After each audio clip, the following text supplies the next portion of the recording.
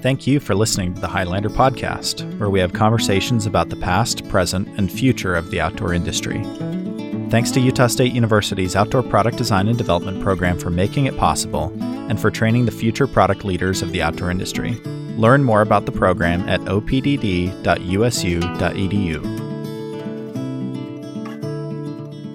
The Highlander Podcast is sponsored by the Outdoor Recreation Archive, a collaboration between OPDD and USU Special Collections to preserve the history and print materials of the people, products, and brands of the outdoor industry. Follow the archive at Outdoor Rec Archive on Instagram.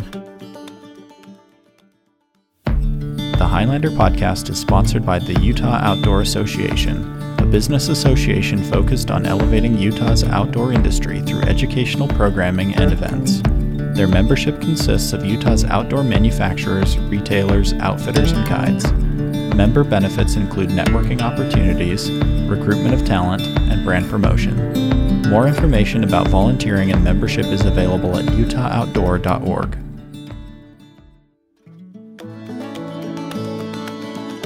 On this episode of The History of Gear, Mark Paigen, founder and inventor of Chaco, talks about the whitewater boom of the 90s and its influence on sport sandals, the creation of Gecko, which would become Chaco, and his newest venture, Tread Labs. Joining me today is Mark Paigen, the founder and the creator of Chacos. Thank you for joining me. Of course, it's a pleasure to be here. It's been great to chat with you for the last, a little while. We've been talking for a few months, and it's been great to connect and just get to know you a little bit better and your history and all the work that you've done in the industry. But I'm glad now we can do it on the record. So I guess to start, I really am curious, I know a little bit about the backstory, but I'm curious, what was your first connection to the outdoors? We'll get into how you got into product, but what are your earliest memories of connecting to outdoor activities? I know river rafting, fly fishing are important to you. Where did you learn those things, and where did that love of the outdoors come from? I think my love of the outdoors really started when I was much younger than that. When I was just a kid, my dad would often take us hiking. We went camping as a family. There was a particular place. I grew up in Buffalo, New York, and there was a particular place called Zor Valley. We used to go hiking there. There was a creek and there were waterfalls, and we go swimming and hiking in the woods. It was just a great time. And I remember, early gear from REI when it was very young. So really, I credit my dad. My dad also became a sailor when I was in grammar school, so I learned to sail from him. So he was really the one that inspired outdoor activities. And in high school, I did backpacking, and we went on whitewater canoe trips. So it started pretty early. When did you become aware of, obviously you have a connection to the activities, when did you become aware of the products or the gear itself? I like to share the story of one of our students who said she discovered product design when she went on a through hike. For hours on end, she had to stare at the backpack in front of her, and she started to notice all the details and the certain kind of webbing that was used and all the attention that went into product. Did you have a moment like that where you discovered, oh, people actually make this stuff, and I could be that kind of a person? It was probably early high school. I went on a 4-week bicycling tour, an organized tour with a bunch of other teenagers. And so we had our panniers and our handlebar bags. And I remember shopping for the raincoat. Gore-Tex didn't exist. And so how do you get a raincoat that you don't get all sweaty in when you're riding your bike? So it was right around that time. That's great. And then, so I guess walk me through how you got interested in the activities that ended up connecting you with footwear and got you thinking about needing better footwear for the activities you were participating in. Sure. Well, as I mentioned, in Western New York State, in the spring when the snow would melt and there'd be a lot of runoff, we'd go on these whitewater canoe trips. And invariably, we got soaking wet, and we didn't have any good gear. It was usually snow still on the ground. It was really cold. And later, when I moved to Colorado in the late 80s, I answered an ad in the local paper for a river guide, and I thought that my whitewater canoeing experience and my sailing experience would give me, enough of a leg up to get a job as a river guide. So I got a job as a river guide. In that first summer guiding, I just bought a cheap pair of sneakers. I remember they were in the window in Grand Junction, Colorado, and one of them had gotten faded, so they were super cheap. They say that the similarity between a savings bond and a river guide is that after 30 years, they both mature and start to earn money. So, as a poor river guide, I squished around in wet tennis sneakers for a year and saw then the early Teva and at that time Alps sandals, which were um, synthetic materials in a sandal, which I had never seen before. And I thought, wow, that's the way to do summer river footwear. Oh, that's great. So you start, using these products. You start to understand like what doesn't work about them. Is that kind of what leads you to start experimenting with creating your own footwear? And where did that come from? Were you a tinkerer? Like, where did that background of being able to prototype your own products come from? Right. Well, um, no, I guess I was a little bit arrogant. I never wore Teva or Alp sandals. I Mm, went directly from my squishy wet tennis sneakers to prototype Chacos. mm, So I had, in between, high school and showing up in Colorado, I had a shop in Northern California in Arcata called Shoestring Cobblers with a partner, Paul Schulman. And he and I made custom shoes and boots for people. It's a college town. Humboldt State University is in Arcata. It's a great town.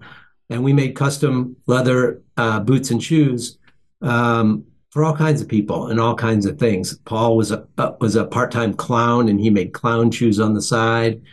And so when I got a job in Colorado as a river guide, and I saw these sandals, I thought, oh well, I have basic shoemaking skills. I can put together, and I know where to get synthetic materials and nylon webbing and plastic buckles.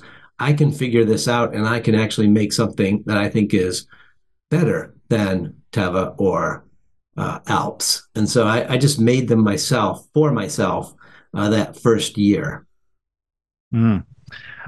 It's amazing that having that insider knowledge of how footwear comes together, you weren't deterred by the challenge of creating a footwear brand. In my experience, talking to people who have started footwear brands, a lot of them say it's one of the hardest products to design around, considering all of the size ranges and the effects it has on the body and the impact. And we might be jumping ahead a little bit here, but what do you think the hardest thing about starting a footwear brand is? And I guess, would you agree with that around the challenges of creating good footwear?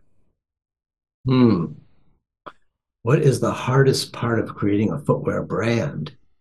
Um, well, I think you have to separate, creating product from creating brand.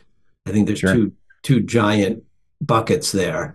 On the product side, I mean, I don't know what I did in 1989 when I, first started offering.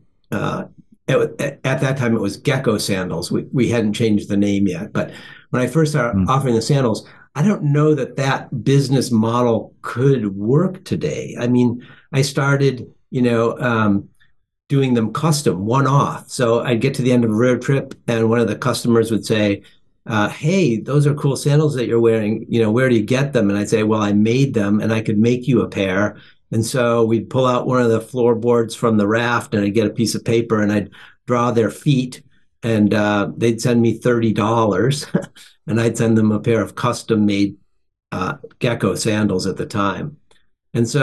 And it was just so bare bones. And the first year I actually made them to sell, they were made so much handmade. I mean, there were two or three people that would help me. It was a spare room in my house, and we had almost no machinery.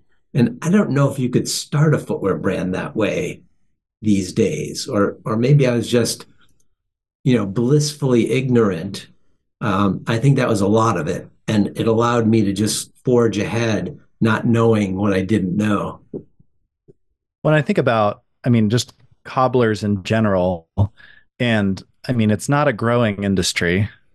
I think I have to imagine that was really important for you to get the hands on that skill of actually building footwear by hand. I don't think, I mean, even our design students, I don't think they comprehend what it takes to manufacture footwear. And so I imagine that must have kind of altered your perspective on, or maybe given you some confidence around, well, I could start a footwear brand because you were actually building them by hand, or maybe you didn't know any better. I don't know. What was your mindset there? Well, I think, I knew how to do craft.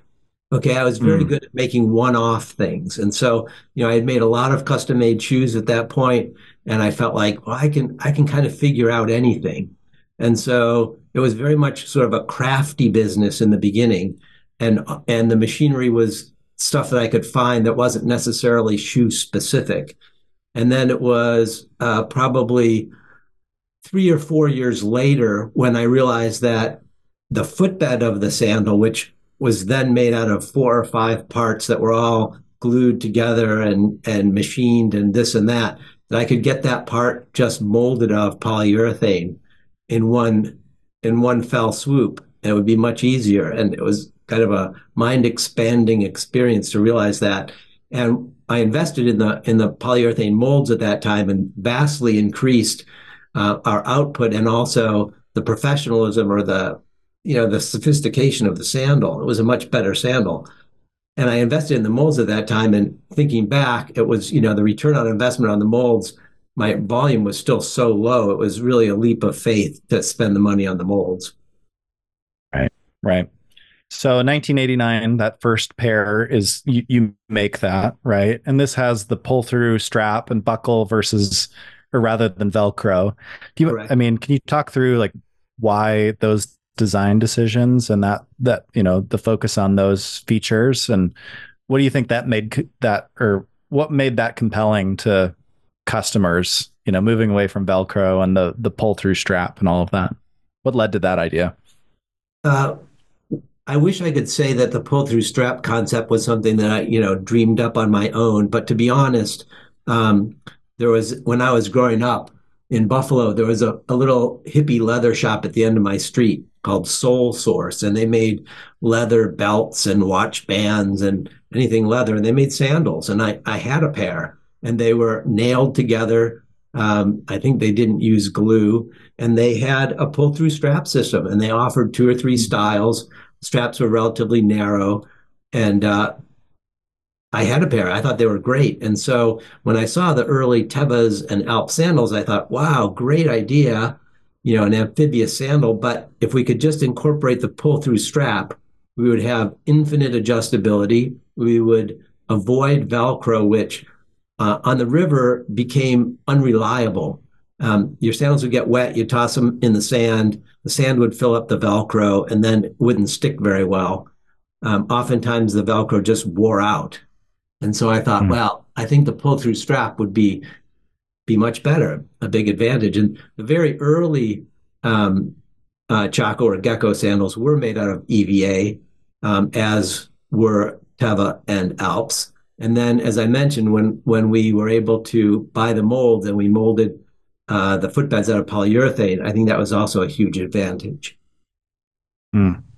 I can't really find any record of Alps sandals online. Is that a company that faded away to time? Are they still around? I don't. I just, in the brief searches I've done, I don't really see anything about them. So Alps were the brainchild of a guy named Ken Young, who is, I guess, as wacko as I was. He was way into slings, like David and Goliath. You have this sling that you fling around, and the stone goes out. He was just Uh-huh. a crazy guy, and his sandal had lots of um, basically shoelace that went back and forth over the front of your foot. It looked more like a gladiator sandal. Huh. And in some ways, they were more secure than the early Tevas, and they had their own sort of cult following. Teva bought Alps, and I don't know the year, but I'm guessing somewhere in the early 90s, early to mid 90s. Teva bought Alps, and I think they offered the model for a few years and then just closed it down. Ah, okay. That makes sense because I did see the Teva Alp. So there's still some components of the brand that they had carried forward in some of the products.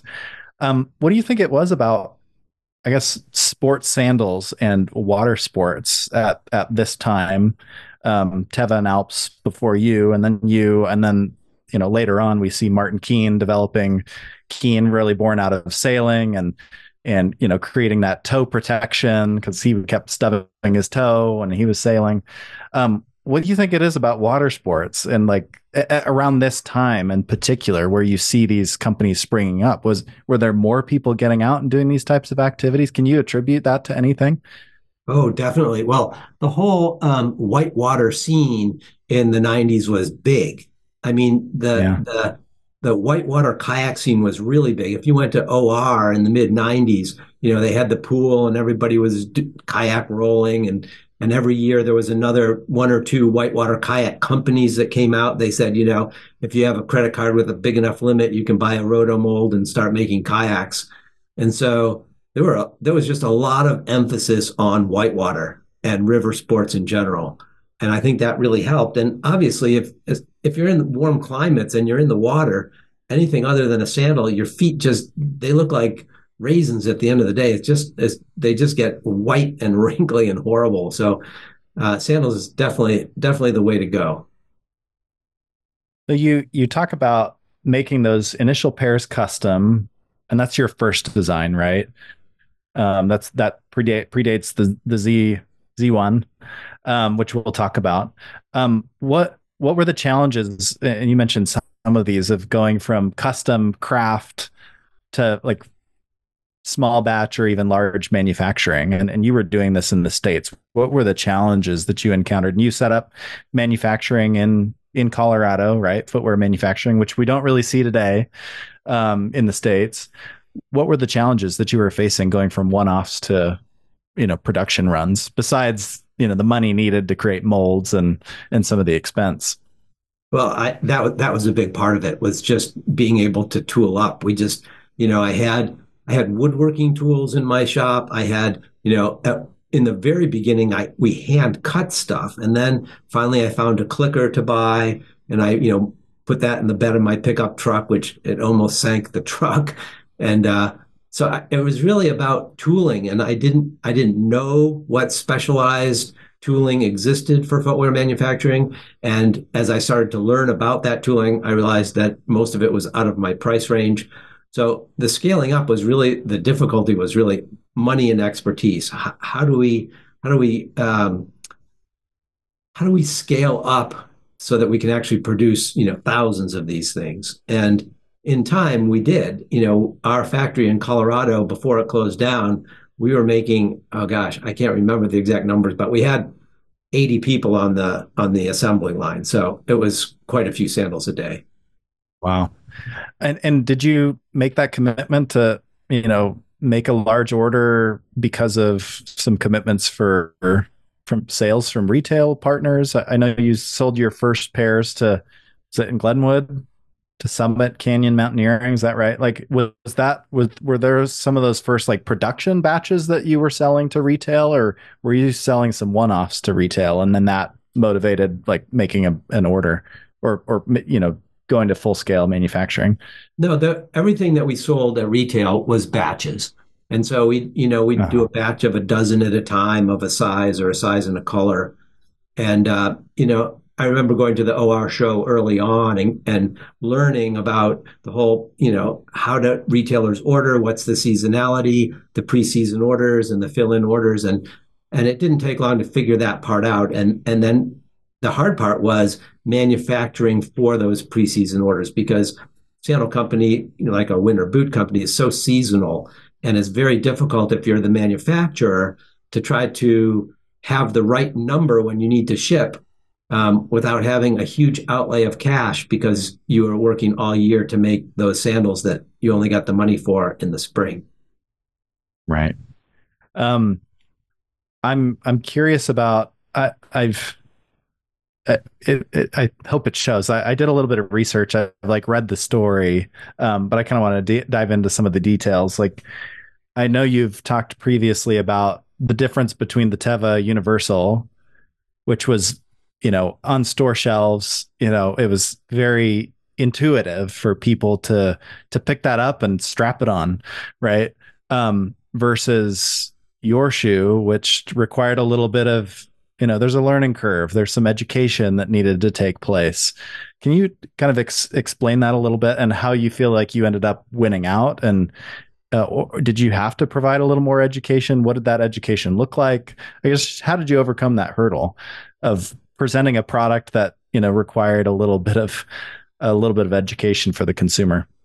Right. Well, I can't say that we won out.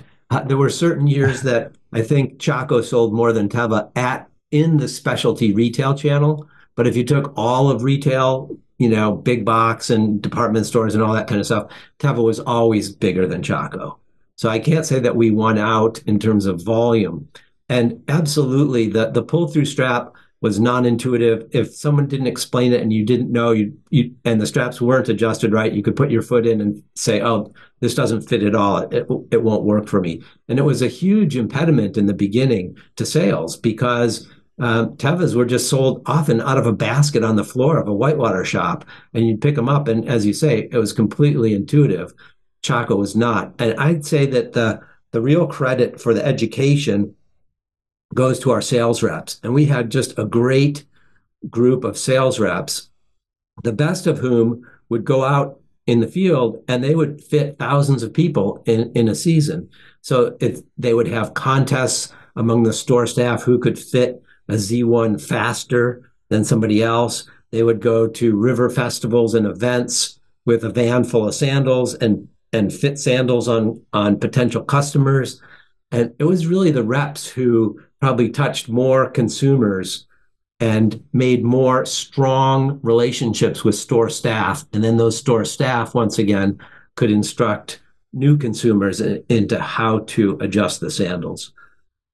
Seems like something that is, I don't know if it's necessarily unique to the outdoor industry, but it is something, a special aspect to our industry is like that individual attention, right? Whether it's a rep or whether it's a founder like yourself, like sitting next to someone and tracing out their foot shape, like that the importance of the reps and like going out and pounding the pavement, right? And going out to stores and hawking, sandals out of your trunk. Like I've heard this story from other founders where it's putting in the time and a lot of individual interactions and education. I think it's a unique aspect of our industry. And I'm curious how much of that still exists. Obviously, there's still reps and there's a lot of education that's still happening, but it seemed like it was the difference maker for, it was make or break for a lot of these early companies. I don't know how you feel about that, but that individualized attention and education, that it seems kind of foreign now, right? It's like, it doesn't seem like something that is done as much now. It's a different world, of course, but I don't know. Do you have any thoughts on kind of that and the importance of that hands-on approach? I do think things have changed. I think that, there are specialty stores that still have clinics with the reps where the rep comes in and instructs or educates store staff about features and benefits of the product. But I think that retailers are they're I won't say struggling, but I think that they're more challenged. I mean, this was all before online, and so people Mm-hmm. only went to stores to buy stuff. And so it wasn't uncommon for a rep to go in either early in the morning with donuts or late in the evening with beers, and the store would pay all the staff to sit around for an hour while the rep came in and maybe presented two or three or four lines that they carried and went through these clinics with the employees. And it wasn't just one rep that the store paid the staff to listen to, it was a lot of reps. And so I just don't know that stores have the resources these days to fund that kind of education. What I'm hearing is that, reps are going in now and, basically working the floor with staff that, store owners are less likely to pay for people to come in before or after for a clinic. But I think that the personal nature of business and that one-to-one communication. I just don't know that that's happening in quite the same way. Yeah, it's definitely taking a different form for sure if it's happening. Um, I do like to make connections between the different gear pioneers that we've had come on and speak, and tell their story. But it just is interesting to see the parallels between yourself and the Yvonnes of the world and other people who were just creating a product because it solved their problem. And it's I get caught up in this in our design program where we challenge our students to try to design products that solve other people's problems because sometimes they focus so much on designing for themselves and um you know a market of one is not necessarily a viable business model. How do you strike that balance? I know that there's so many of the great founders of our industry design something for themselves, but they ended up validating it with other users, I think is the difference. But do you have any thoughts on that? I just think that is still so important that you were a user, you were a power user, you spent so much time using the product and you understood the problems, but then you went and validated it with other users. Yeah, but in the beginning, I wasn't smart enough to know that I was validating it, and I didn't really Uh-huh. care too much that I was validating it. What I really wanted to do was make like the most bomb-proof, the best fitting, the most supportive sandal. And I wasn't Yeah. thinking so much about volume, and I wasn't thinking about how big is the market size and what's the average dollar spent on sandals and all that kind of stuff. I was very content to be hyper focused on a very small segment. And what it turns out was, for whatever reason, there was enough utility in the product that that small segment quickly bled over. And so, for the first, I don't know, 8 years, perhaps, I was really focused on river guides, and the best sandal for a river guide, to be honest, is not the best sandal for, general use, even general amphibious use. And so, but there was enough utility in the sandal that, soccer moms, they were fine with, Chaco as well. My second go around, I'm making sandals now. I don't want to make that super hyper focused just for river guides. I want to make that sandal that's more universal. The double-edged sword there is it's really easy to market when you're going after that really narrow demographic. If you're selling the lightest bike on the market and it costs $15,000, you know exactly who to target. And it's so targeted, but it's so small, the market. But as soon as you say, oh, yeah, this bike's really good for a lot of different things, then you're kind of trying to be everything to everybody, and it's much more difficult. I had a similar conversation with Martin Keene and we were talking about the features of Keen footwear that make them unique. And I've been familiar with the product, based in the focus being water shoes initially, but then I always knew that they had a utility boot, and I didn't see the connection. And I think this kind of illustrates your point, right? Like they're not a water shoe company, right? The feature that was unique about that product was the toe protection. And that's a feature, a function that is more transferable, right? It's not toe protection isn't something that just you need in sailing. Well, it's people that are working construction, and that's where things started to connect the dots, right? It's like finding those features that are more transferable or appeal to different consumers outside of that core niche where maybe you discovered that feature. So I think that's kind of an interesting maybe a through line here. But I'm curious, you have that initial product. We ought to talk about the Z1. So this is like version two or a second product, right? Do you mind talking through kind of the origins of that and what needed to change between your first pair and this new product? Sure. So for the first 4 years, we messed around with a few different models. Some of them had a loop that went around your toe and some didn't. And the loop that went around your toe made the sandal tremendously more secure, but it was also uncomfortable for some people. And so my goal by like 1992 or so was, how can I have an open toe sandal that holds your foot more securely? And so basically, if you're side hilling and your foot wants to slide off the outside of your sandal, you have the straps towards the front of your foot, which hold your foot from sliding off the sandal footbed. And in the case of Chaco, that there was two straps that cross right at the ball of the foot. In the case of Teva, they put that strap further forward, which you would think would hold you even better, except that then it was right on the base of your little toe. And so now your little toe is getting smashed every time your foot slides to the outside. And so that seemed like a conundrum to me. How do you figure this out? And so I found a guy in not too far from me in Colorado, a German trained pedorthist. I didn't know him at all. His name was Gerhard Rill. He's a great guy. And I went to him with my strap problem. And he said, "Well, Mark, it's not so much a strap problem. It's an arch support issue. And what's happening is certainly the straps need to hold your foot on the footbed. But if your foot was more anatomically shaped, then the biomechanics of your foot would result in your foot staying on the footbed more frequently, better." And so I was completely ignorant to biomechanics. And so I had a pair of open toe Chaco sandals on, and he went over to his grinder and he ground out a little arch support and he quick stuck it on my sandal on one foot. And I walked across the room. One sandal had the arch support, one didn't. And I could clearly see that the sandal or the foot with the arch support underneath it, the toes tracked straight ahead. And the other foot without the arch support, my toes tended to go toward the outside.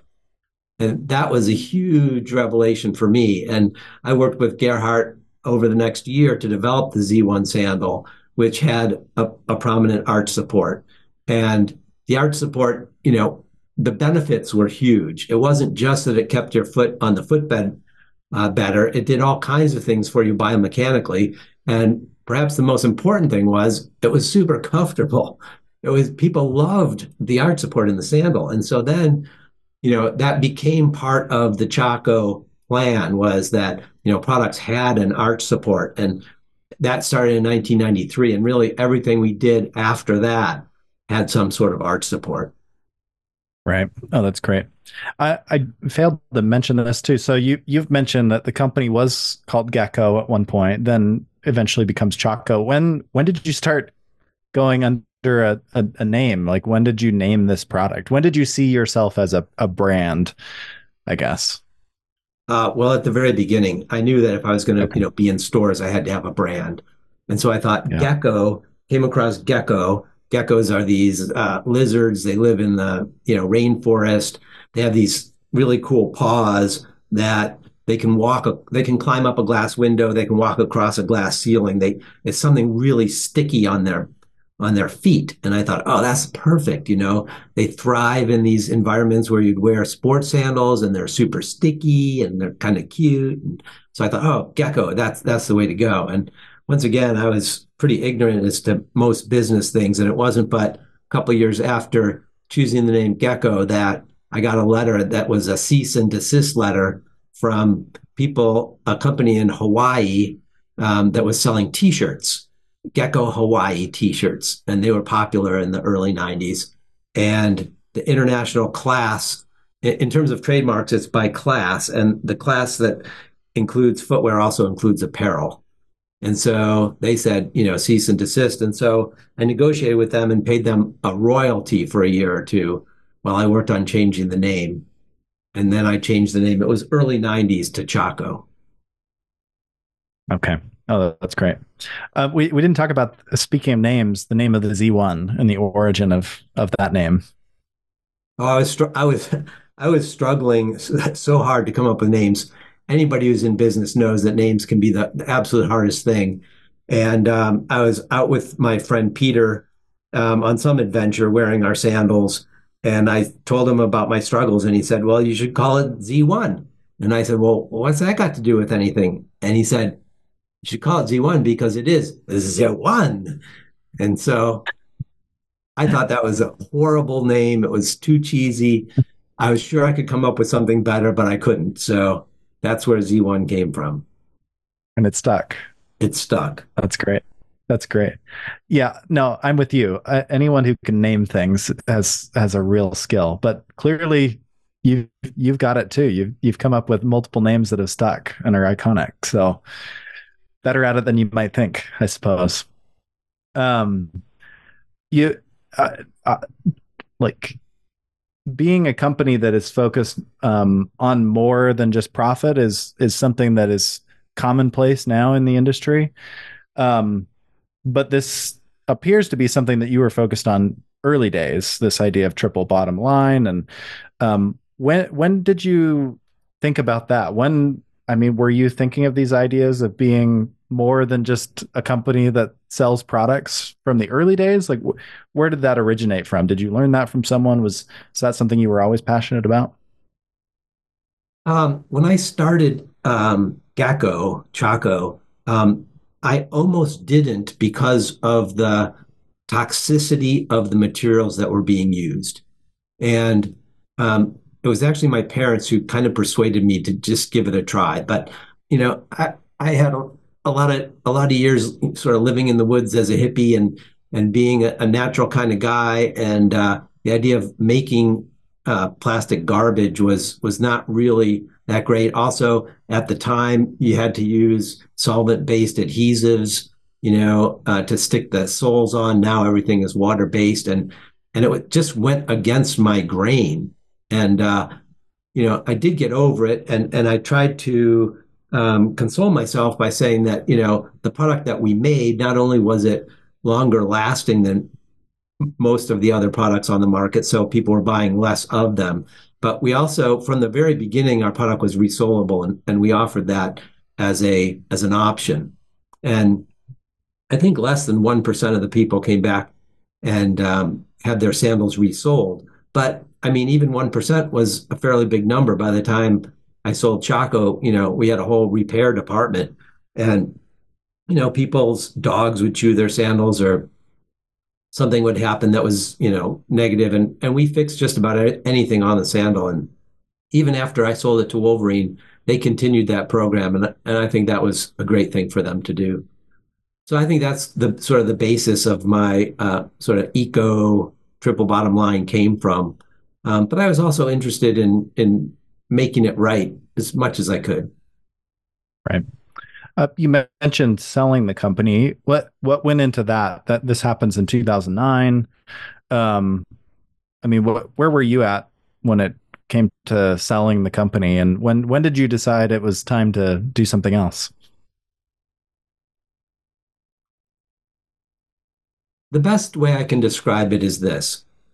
By the time I was ready to sell Chaco, I had a weakness or a problem, and that was finding the fine line between being very involved in all the aspects of the company and not micromanaging people. And so I think in some cases I made the mistake in both directions. And in one case, or over a period of time, I thought, oh, everyone's handling everything just right, and everything's going reasonably well. I have other interests. I've done this for a long time, Um, maybe it's time to do something else. And so I really got involved in sailing again, and I started taking trips and going out and about and having fun. And to be honest, I came back from one of those trips, and there were things that I should have had my finger on the pulse of in a more intimate way. There were some problems. And so, without going into a lot of details, it seemed like, given my other interests and what was going on, it was a good time to sell. Right. I always like to ask this too of creators and founders and designers, but do you remember the first time that you saw someone wearing your product and you didn't know that person? Do you have any memory of that? Seeing your product in the wild? I don't have memory of the first time I saw it, but I do remember just an incredible amount of pride seeing your product walking around. And by the 2000s, if you went to the Denver airport and just walked around, there were a whole lot of Chacos walking around. And certainly, if you went to somewhere like the Telluride Bluegrass Festival, it was almost like a uniform piece of footwear. And so, I mean, those times were gratifying. Um, I guess toward the end there, I even got past that or something. It didn't move the needle quite as much as it did. Though to be honest, after I sold it, years after I sold it, I was in Boston working on another project, and I ran into a woman, and she was wearing chacos, and without me saying anything, she started gushing about them. And when I told her who I was, she got very emotional about it, and that particular personal connection sort of meant more to me than seeing, a whole bunch of people in the airport. It had made a difference in her life, and that was very significant. And it impacted me. And as I work on my current project, that's kind of what I want to do again. I want to have that direct connection for people who say, not just, oh, yeah, I wore your sandals, they're really cool, or something like that. I want to hear the stories where it really changed their lives. And it's easier to do when the basis of the product is this arch support concept, this biomechanical concept, because there's all kinds of people, all kinds of shoes that become favorite shoes. But for somebody who really needs that biomechanical support, it's life changing. And that's a little different than just stylistic preference. Well, I think this is a good time to jump into your current work. Maybe share. You've kind of done this already, but um, is it hard to stay away from footwear? And what led you back into creating Tread Labs? Yeah, what brought you back? I guess, and maybe it is some of the things that you already said, but what brought you back? What brought me back? Well, when I sold Chaco, I thought I'm pretty much done with footwear. And I also thought I'm pretty much done with making products and having inventory and that kind of stuff. It just seemed like what a lot of material stuff, And I don't know. At one point, I was writing catalog copy or something, and I think I said, we should make a lot of garbage because everything that we make in the outdoor industry, in any industry, in almost any industry, it ends up as garbage. Any consumer goods. I mean, it doesn't last forever, and there's a huge push now towards circularity and recycled and bio-based, and I applaud all of that. But whatever, 95% of what we make, it's still garbage. And so I thought I was completely done with that. I went and had some fun, and I came back and I was bored. And my son said, well, maybe you should try clothing. So I messed around with clothing for a few years. I had a business called Osmium, and it was pretty interesting clothes, but in the end, it didn't have my passion. And to be honest, I wasn't very successful at it. And so toward the end of Osmium, my non-compete with Wolverine ended. And so I thought, well, maybe I'll dip my toe in the water and do shoes again. And so I started to create a shoe program for Osmium. And the shoes were leather shoes made in USA. They had to be expensive because they're made here. And as I was developing the insoles for those shoes, once again coming back to my biomechanical experience and wanting to give people a really robust arch support, I realized that the insoles for the shoes were actually a better business choice than the shoes themselves. And so that's sort of how I slid back into footwear. And so I started Tread Labs in 2016, 2015, excuse me, and making insoles, trying to give people what I had given them with Chaco, but for any kind of shoe that they might wear.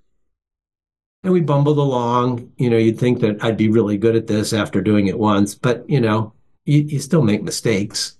Um, but luckily, insoles are pretty high margin. And so after we started seeing some success, it started throwing off a little bit of cash. And I thought, oh, a little bit of cash. What could I do with this? Oh, I could start making sandals again. And so I just, it had been, what, 30 years since I developed Chaco. And I thought, I've learned a lot in that time. And it would be really fun to try and do something that was very different, had some of the same benefits to the consumer, but in a very different package, a more universal package, and a What package do you that think? was informed by some of the things I had learned. So, Yeah, what are some of those takeaways that you learned over time that, when you got the chance to do it over again, you did things different? well, one thing was I didn't want to do the pull through strap. Pull through strap, it's a great design and it works really well, but it's kind of, been there, done that. Like once you've done something, I just don't want to copy myself. That didn't seem to be going anywhere. So I wanted to come up with, designs that didn't use a pull through strap.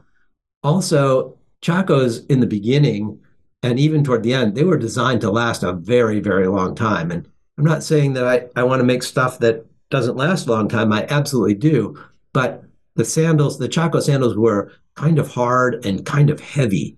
And if you were a river guide, walking on really rough terrain all summer long, that was great. But if you're walking around town, they're kind of hard and kind of heavy. And I just wanted to make something that was lighter weight, a little bit more user friendly, a little bit more cushioned.